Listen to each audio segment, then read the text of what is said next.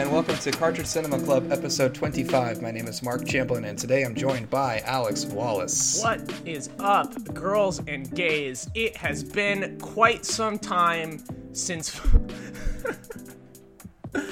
It's been quite some time since we've, since we've watched something for the podcast that is just truly awful in every conceivable aspect. We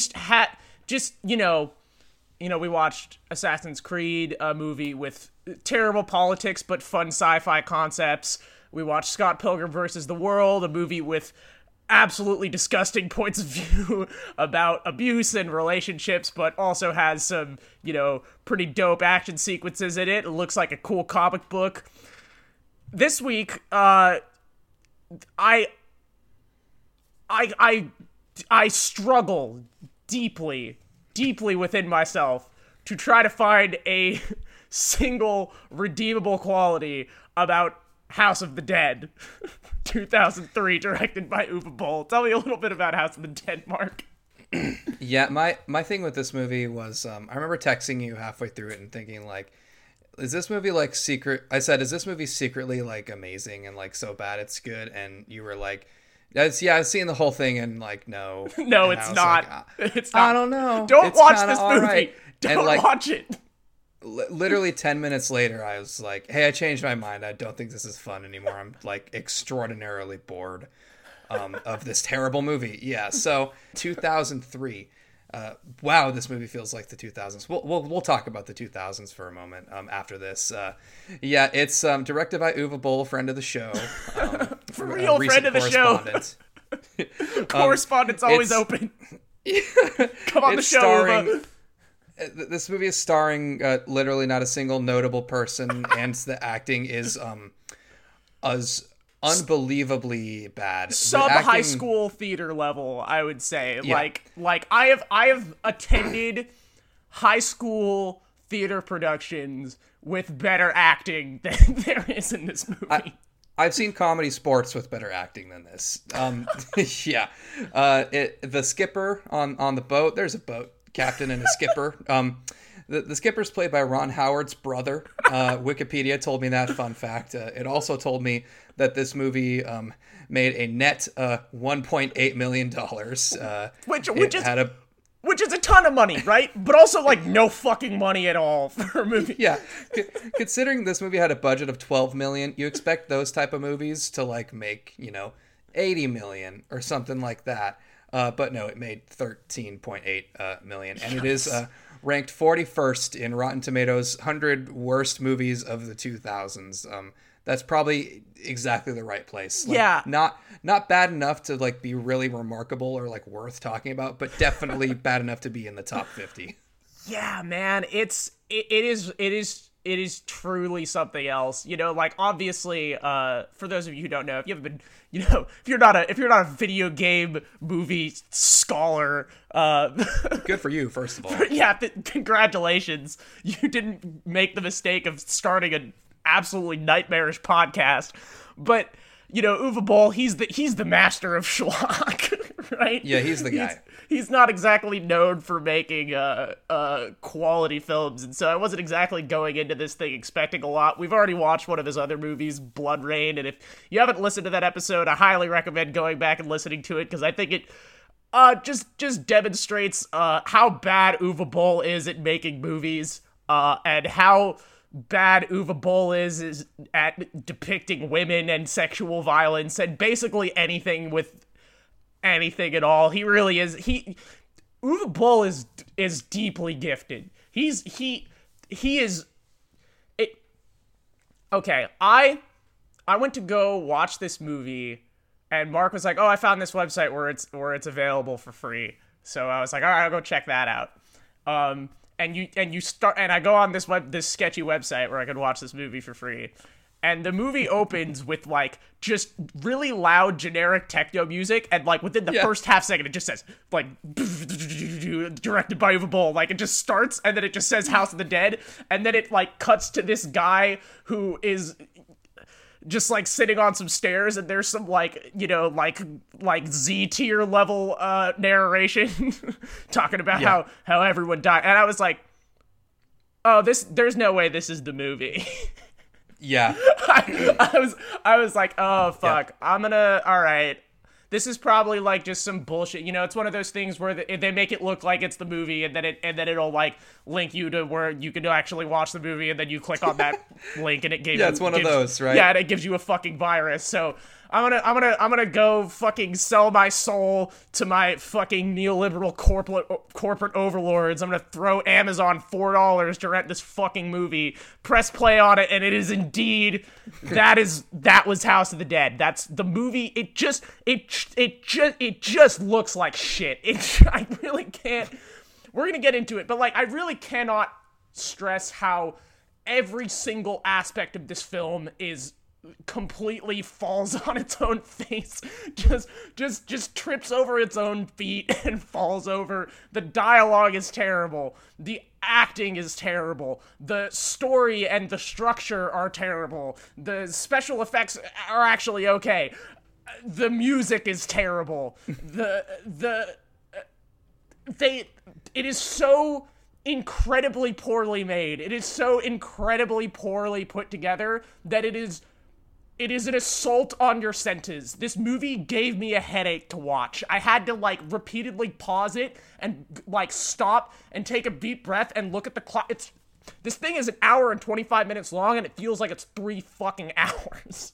Mm-hmm. Yeah, absolutely. There were times that the editing was so bad in the action sequences, and the overuse of the spinning camera, Wachowski style Matrix shots that I like closed my eyes and like waited until it to be over. If you have epilepsy, and you're one of the absolute fucking psychopaths that listens to this podcast and then watches all of the movies, skip it. You don't need to this week, because this movie might give you a fucking seizure. I'm gonna just summarize the plot now, because that's just kind of expected of me. So luckily, unlike last week, this is really easy, because there is basically no plot to speak of whatsoever. It's basically just like a group of absolutely despicable people go to a rave on an island. The rave is being hosted by Sega, I guess, creators of the House of the Dead video. We should mention, I don't know if this got mentioned, based on the series of arcade light gun games. This movie has absolutely nothing to do with any of those games. And yeah, so, you know, there's a rave on an island. It's called Isle del Morte, as a character points out, which is Spanish for death if you don't speak Mexican. That's what Ron Howard's brother describes it as. And there's like some bullshit with a mad scientist from hundreds of years ago that wants to, like, you know, create eternal life, and he's created blood mutation. But none of it fucking matters, because literally like 90% of the movie is just the characters getting murdered, being chased by zombies, shooting zombies, or being shitty to one another, or dying because they had sex. Yeah, or just women topless for various reasons. Yeah, for various reasons. We'll That's get into that a good as well. 40% of the movie. Mm-hmm. So we should go through. We should go through some of the characters, because I think it is important. What else to take you through, you know, a proper good story than a strong cast of relatable characters, you know, to kind of put you in that place and time and really make you kind of understand and empathize and feel. That this movie has none of that shit. So, you know, this one's gonna be really easy. There are 2 leading white male characters that look completely identical. Yeah, I found the white male characters very relatable as a white man who often, you know, finds myself, you know, partying and, you know, being surrounded by mysterious bloody bodies, but then also seeing a beer keg and going, score, the beer keg's full, and then ignoring the advice of the women around me saying, hey, maybe we should do something about these bloody bodies that we're surrounded by, and just looking at my broski and being like, hey, you know what the real problem is? They don't have any mixers. One cannot live on beer alone.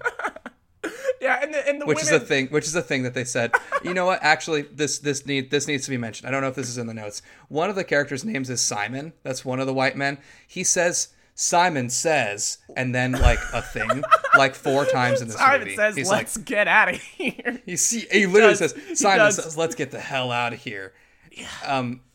So that's a character. There's tell me about the women. Yeah, in the God, movie. there's like 4 or 5. There's like 7 or 8 central characters in this movie, none of whom have any personality besides being really, really stupid and being a giant asshole. All of the women are basically just like either they're like interchangeable bimbos or they're just like a shitty cop. There's like one woman who's like a shitty cop who looks like Hillary Clinton, and then like all of the other women are just like, you know, just there to like, there is the inexplicable scene of the female character taking off her shirt and showing off her tits within the first, like, 20 minutes of the movie for no fucking reason. And then immediately after that scene, it cuts to another female character who is on a boat with a bunch of men that she doesn't know and has still decided that she feels safe and comfortable enough to, like, cook breakfast in the ship's kitchen without a shirt on. And she, like, you know, gets approached by, like, you know, the creepy Ron Howard's brother skipper guy and, like, is annoyed by his presence, but not, you know, totally, like, fucking terrified about what's going to happen to her. There's a woman named... She doesn't even like hide her like nakedness in No. that scene either. She's just like, oh man, it's so annoying that you're looking at my boobs right now. There's a woman named Liberty who wears like a full-on American flag bodysuit. What's the weird thing that they say about her also? One of the women says something like really like weird and racist about her. Yeah, she says there's a part where they're talking about the girl, and the girl Liberty is Asian, and she's like dressed up in all these red, white, and blue. And like one of the main female character just offhandedly says like, well, I don't think she's a natural red, white, and blue, if you know what I mean. That's right. Like, you better be careful around her. Which I think is really racist. I think is what is supposed to be being communicated. That, you know, there's a ship captain guy who smokes a lot of cigars and, like, shoots zombies in the head a lot. And he's probably the best character because he seems to be the only one who's aware of how dumb and shitty everybody else is. And, you know, most of this episode so far has been me mostly just, you know, rambling about, you know, just trying to communicate the feeling of watching this film, which is disorienting and loud and fast and confusing.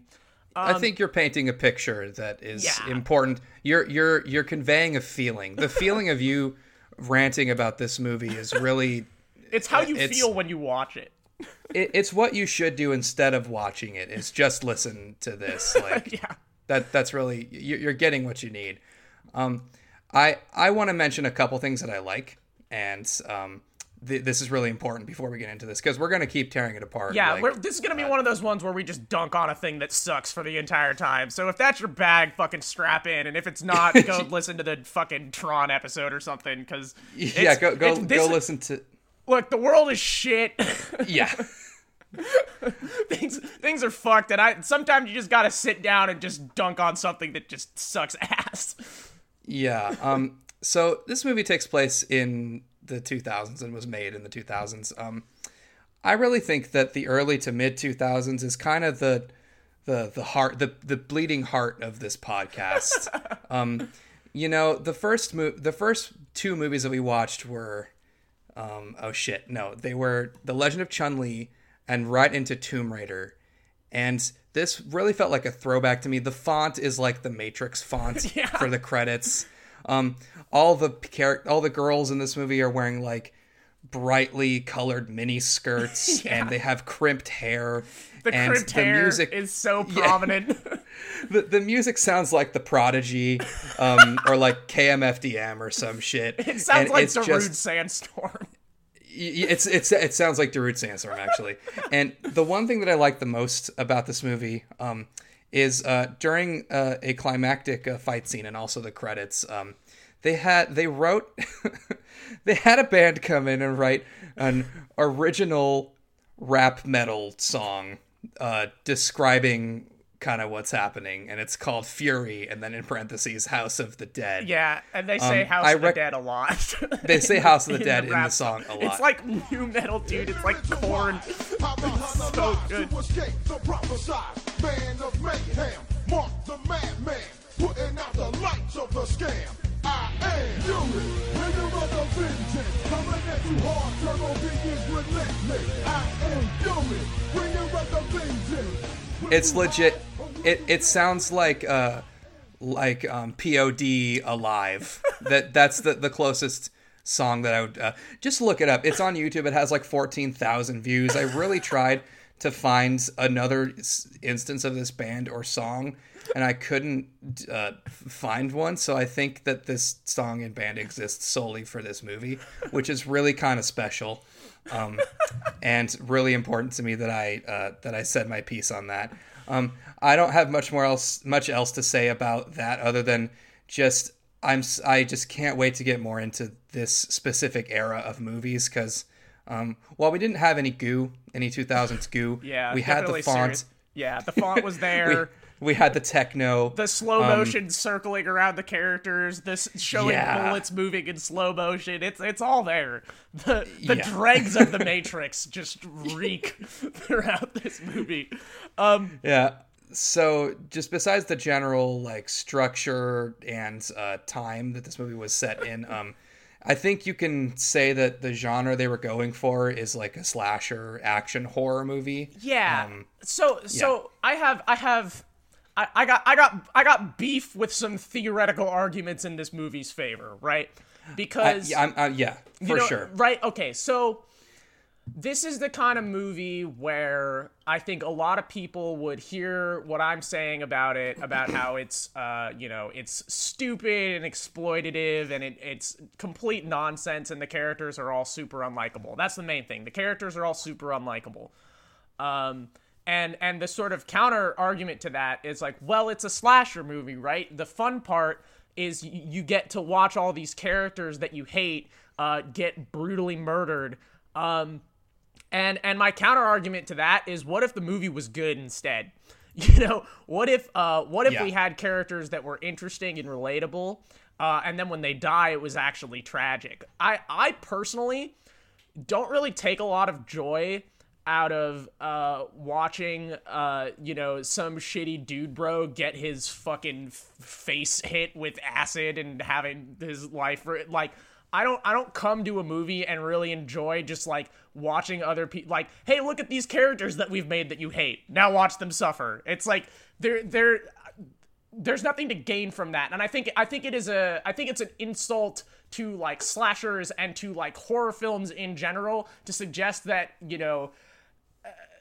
this is just a convention of the genre and that you just have to follow. It's like, well, of course the characters are all terrible. And in addition to that, of course, the characters all die because they have sex, right? This is one of those things where it's just a trope that just goes completely unexamined. I don't think that anybody during the process of this film, was able to, at any point, even stop to think about the fact that, like, hey, when we create a film where every time a character gets their tits out or is about to have sex or do anything, provocative, every single time they're going to be punished with violent and excruciating death. The women especially, right? Right. And it's one of those things that is just so embedded into like schlocky horror movie trope, like, oh yeah, of course, the part where the woman gets her tits out and then gets murdered. And where we as members of the audience, I think, are meant to just accept that, oh, that's just the trope, that's just what happens in these movies. You gotta expect the part where somebody being sexual is always responded to with that character getting brutalized. You see this a lot in discussions about art and the just general like your Sargons of Akkad, those type of people who will like try to like defend art or like they will try to shit on criticisms of art and say like, oh, well, that's like the trope. You clearly don't get it because the trope is that this happens. And like, I just want to say, like, to anyone out there listening who like thinks like this, just saying that a trope exists is not a defense of said trope. Like, just because it exists doesn't mean that like it's good. Like, tropes were created and exist to serve a purpose, and like that purpose could actually be bad. Like, these things could actually be bad. You know, like, just because it's been that way for a long time doesn't mean it's good. Yeah. I hate that shit so much. Yeah, be fucking, you know, like, critically examine what you write and what you write, you know, examine how what you're putting into your work translates into what you're saying about your beliefs. You know, think about the tropes that you use. Don't just, you know, it's lazy writing. It's lazy art. It's lazy, you know, it's uncritical thought that leads to these things just being perpetuated, you know, ad infinitum forever. Yep. Yeah, so I do want to also talk about, sorry, just taking a drink there, just working my way through this one. I do want to talk a little bit about the structure of this movie because it is astonishing just how poorly put together it is. Like, there's a climax that happens that we're going to get to because it's one of the worst action scenes I've ever seen in my life. Easily. Where like 6 of the characters all have guns and go and kill like 500 zombies in a graveyard. That happens 50 minutes into the movie, and then the movie keeps going for another 45 minutes. And like, the movie doesn't really have a protagonist. There's 2 characters who are basically introduced 30 minutes into the movie, and then they end up being the 2 that are there until the end, and then one of them is revealed to be oh my god, there's this guy called Rudy, right? And he's the first, after I finished the movie, I actually went back and watched the beginning of the movie again, because I was like, wait, what the fuck is happening in this thing? Because like, again, like 90% of the movie is just like action scenes and people getting chased by zombies, and then they shove all of this plot and character relationship crap into the last like 20 minutes, and so none of it pays off and none of it makes sense. So like, the character Rudy he's shown in the first shot of the movie. He's the character that's like narrating at the beginning, and he's like, oh, there so many people died. And then it like, you know, there's this opening sequence where all these dumbasses get onto this boat to go to this rave, and none of these characters are Rudy, but Rudy is narrating over this opening sequence and explaining who the characters are, like, oh, that's Cynthia. She's like the film pauses and goes into black and white, and Rudy's voice comes in and goes, that's Cynthia, you know, she's nothing but eye candy. And then like, oh, that's Simon, he's dumb as shit. And then like and then he doesn't appear in the film for like most of it. He shows up, and then like by the end, I guess he is supposed to have become the protagonist, and then the last line of the movie is him saying his last name, which reveals that he is, I didn't know this, of course, I had to look it up, but it reveals that he's related to one of the bad guy scientists from the video game, you know, because people all remember the last names of characters from the House of the Dead fucking arcade game. Is that what it was? Because I didn't bother like looking up what the last name significance was. I had to know, because they do it like it's so dramatic, and like we're supposed to be like, oh my god, it's Kyrian. He's related to Dr. Kyrian from the House of the Dead game. Who the fuck is so versed in House of the Dead lore that they're gonna be like, oh my god, it's the you know the part at the end of the third of The Dark Knight Rises where where Joseph Gordon-Levitt like is in an office somewhere, and they're like, and they reveal that his last name is Robin, and you're like, oh shit, he's Robin. Yeah, we all know we know who Robin is. Yeah, it's that, but with a character that no one has ever heard of. He's like, oh, it's Cassian. That's my last name. Oh, Cassian, of course. Oh man, all right. And are we expected to make the jump that when we see him, we're like, oh yeah, that's the narrator guy? Because it took me like... I had to go back and watch the beginning of the movie again in order to understand that was what was happening, because the movie does not establish any of that. So I got it by the end, but like when they were first hiding in the house together, I didn't know that was the if he's the protagonist, why is he introduced? Yeah, why is so he late not in into most the of the movie? Yeah, I remember because I was looking this up afterwards, and I ended up on the House of the Dead fan wiki, like you do. And the thing you learn when doing this podcast is that everything has a wiki. Yeah, and I was reading the fan wiki article about this character, and it's just like Rudy is the main protagonist of the House of the Dead film, and I'm like, that's a bold statement because I don't know that that's true. So we really need to get to the meat and the potatoes here. The thing that really truly pushes this thing from merely being like a shitty forgettable B horror movie to an absolute assault on the mind and body. The editing in this film is the worst editing I have ever seen in my life. Okay.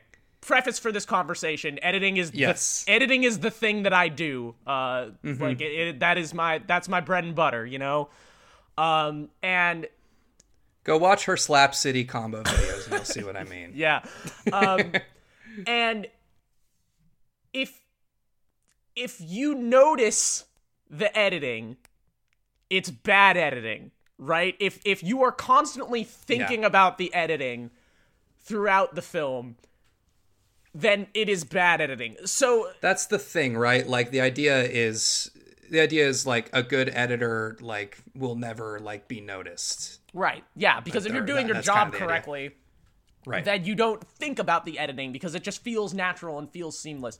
There are so many aspects of the editing in this movie that are so fucking baffling. They are such confusing decisions. I'm going to start with what I think is the weirdest thing, and then we'll kind of work our way back down and kind of dig into it. We need to talk about the fact that this movie cuts to the video game all the time. All the time. Yeah, almost every scene transition, as well as in the middle of action scenes, they will cut to... Go ahead. Describe it. You need to understand. Like I posted a video of this on the Cartridge Cinema Twitter, but just yes. But their scene transitions are either the Star Wars screen wipe from the 70s, or the screen will like flash red for a second and then cut to something else, or blood will like drip down the screen real quick. That happens one time. Only happens once. It's like blood, like there's like James Bond. Yeah, like blood like drips down from the scene and it like cuts to another scene, and then there's these cut-in shots where of the game. It's so weird. It's so weird. I can't, like, the first time, because it just happens, like, for the first time, like, 20 minutes into the movie, they just cut from one scene to another scene, and it just cuts to, like, a blurry close-up of the House of the Dead arcade game, and, like, a zombie getting shot in the head. And it, like, the first time it happens, it's, like, not even during an action scene, and I just paused the movie, and I was like, what the fuck was that? And then after a while, I started to figure out, like, oh, those are supposed to be scene transitions. Those are supposed to be like a nice little like, and now we're going over here, get back to the characters on the boat. Here's the zombie getting shot. But also, during every single action sequence in this movie, constantly, like every like 10 to 15 seconds, like a character will shoot a zombie, and then while the zombie is getting shot, it just cuts to the video game for like half a second. And it looks fucking awful. It looks terrible, and it's so disorienting. And like, God, the climax in sarcastic air quotes because it happens, and then the movie just keeps fucking going. But like, it's the first climax. Good movies that have multiple climaxes. Yeah. Is this sequence where it's like 6 of the characters and they all have guns and they're all fighting off the zombies in this graveyard. They're armed to the teeth in hilariously overzealous fashion by the boat captain who owns 400 guns in a box on his ship. It takes the time. This sequence is like 5 or 6 minutes. It has to be. It feels like 20. And they show every character. They rotate the camera around every character gets like their own individual shot of them holding a gun and the camera rotates around them, and then it is just flashing in shots of the video game. It's so disorienting. It's so loud. It's so overwhelming. It is so difficult to sit through this movie because it is just flashing garbage in front of your face constantly. And it's also, okay, we're gonna go over a quick film school 101 thing here. If you know anything about filmmaking or editing, you already know this, and it's gonna sound obvious and elementary, but we're gonna talk about it really quick so I can explain it for everyone else. But I'm an everyday schlub, and I love your film school moments because I don't know this thing. Anything that YouTube hasn't taught me, then you'll have to teach me right now. Yeah. So the 180 degree rule, aka crossing the line. Basically, the idea that when you're filming a scene, you want to stay on the same side of two characters. So whenever you're watching a movie, you'll notice that if there's a scene with two characters, one character will always be on the left side of the screen, and another character will always be on the right side of the screen. And this is to create visual, grammar and sort of like a continuity between shots so that your mind doesn't get confused. When you consciously, you're not aware of this, but when you look at a shot that cuts between one character being on the left and one character being on the right, and then the camera, the shot cuts and it cuts to another shot where those characters are swapped in their positions in the frame, it's disorienting, it's confusing, and there's a half second where your brain is like, wait, what's going on? How did that character get over there? Right? This movie does that constantly. And the thing is, there are moments where you as a director can choose to break rules like that in order to induce anxiety and confusion and disorientation in the viewer. And that's, sort of it's kind of a high risk maneuver, right? You're kind of taking the chance that the viewer will understand that you're making an artistic choice, to deliberately disorient them. And it's the type of thing that would take a masterful touch to do with any sort of care. Right. So this movie has that disorienting quality because they cross the line, as it were, all the fucking time. In action scenes, in normal dialogue scenes between two or three. Like, within the first 5 minutes, there was a scene that I was watching where I was like, they just keep crossing it. Because now that I know about that, I notice it every single fucking time it happens, and it is non-fucking stop, and it makes this movie so fucking disorienting to watch. I really do think that the crown jewel of the bad editing in this movie is the moment during the climax where one of the interchangeable male characters watches one of the interchangeable female characters get murdered. And then it, does, a zoom in on his face. And then I swear to God, for 30 seconds straight, it just rapid fire flashes scenes from earlier in the movie at you. Really, really quickly. They're up, the shots are up for half a second, and it does that for 30 seconds. And it's so painful. It is so painful to look at. It hurts. This movie hurts your fucking eyes to look at. And what was the point of that? Because I remember seeing this happen. I'm like, well, this looks like dog shit, but clearly he's about to go sicko mode or something. And he does not go sicko mode. He doesn't. She just dies. He doesn't even go sicko mode. He doesn't even go sicko mode. That could have been a shitty, hilarious build. There's so I don't have the cinematic language to say this the way that you do, but the thing that an everyday Joe who watches this movie looking for a so bad it's good type of experience will say is this movie is, it's terrible, but it's fun terrible.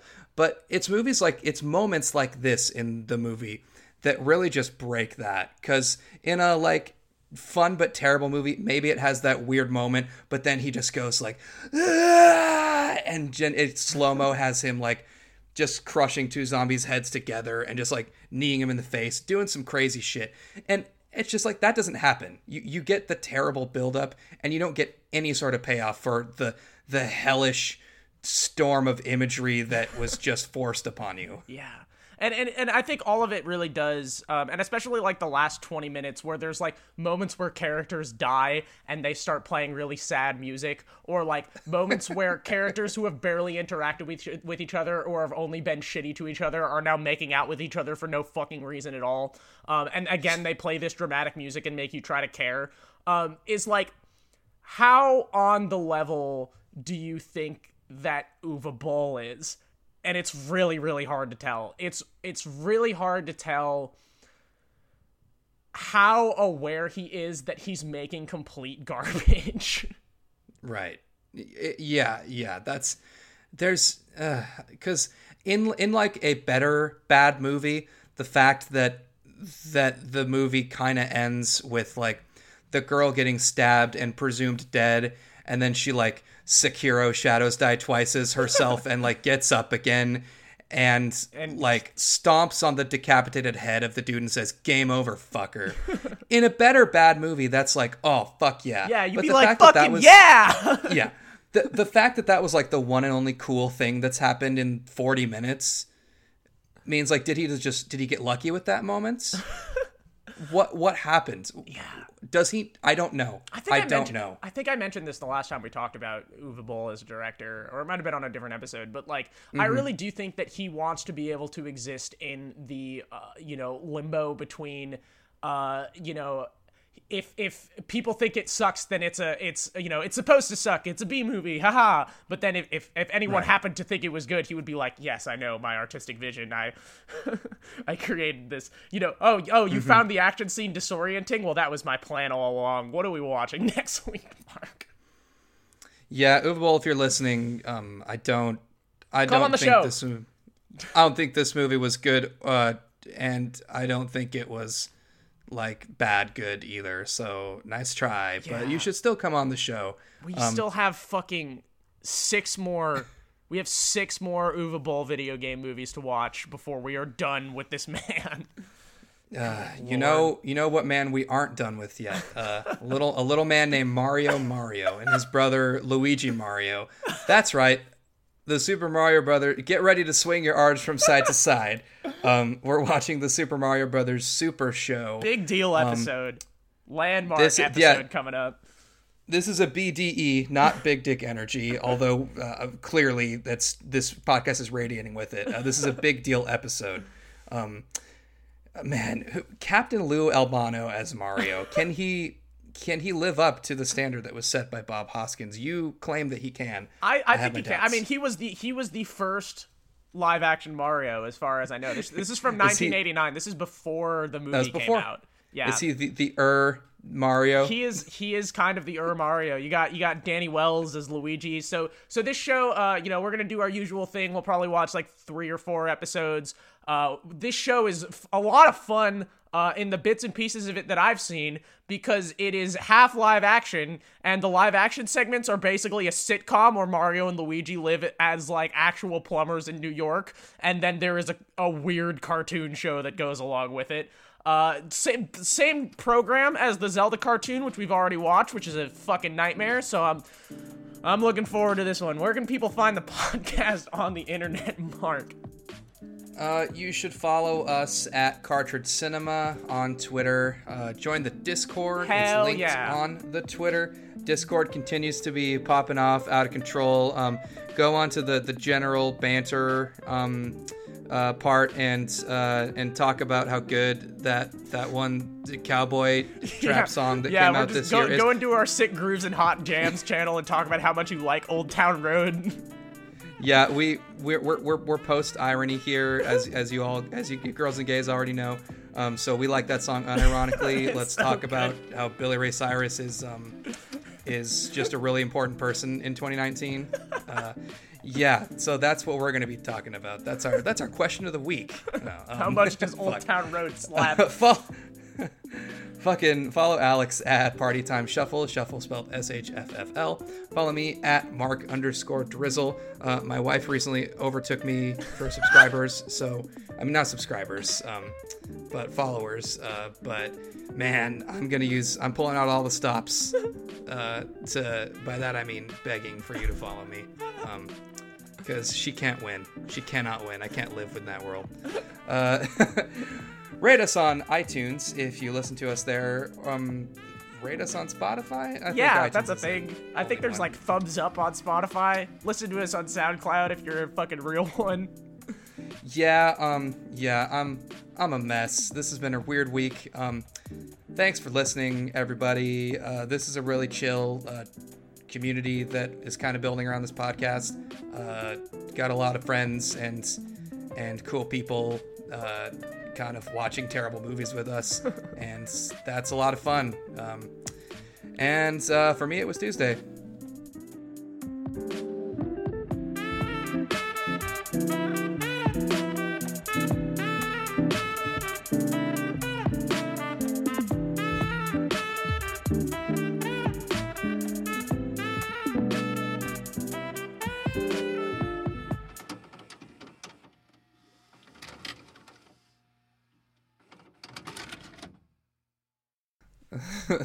I've been singing that chorus so much. Brooke is angry. Me too.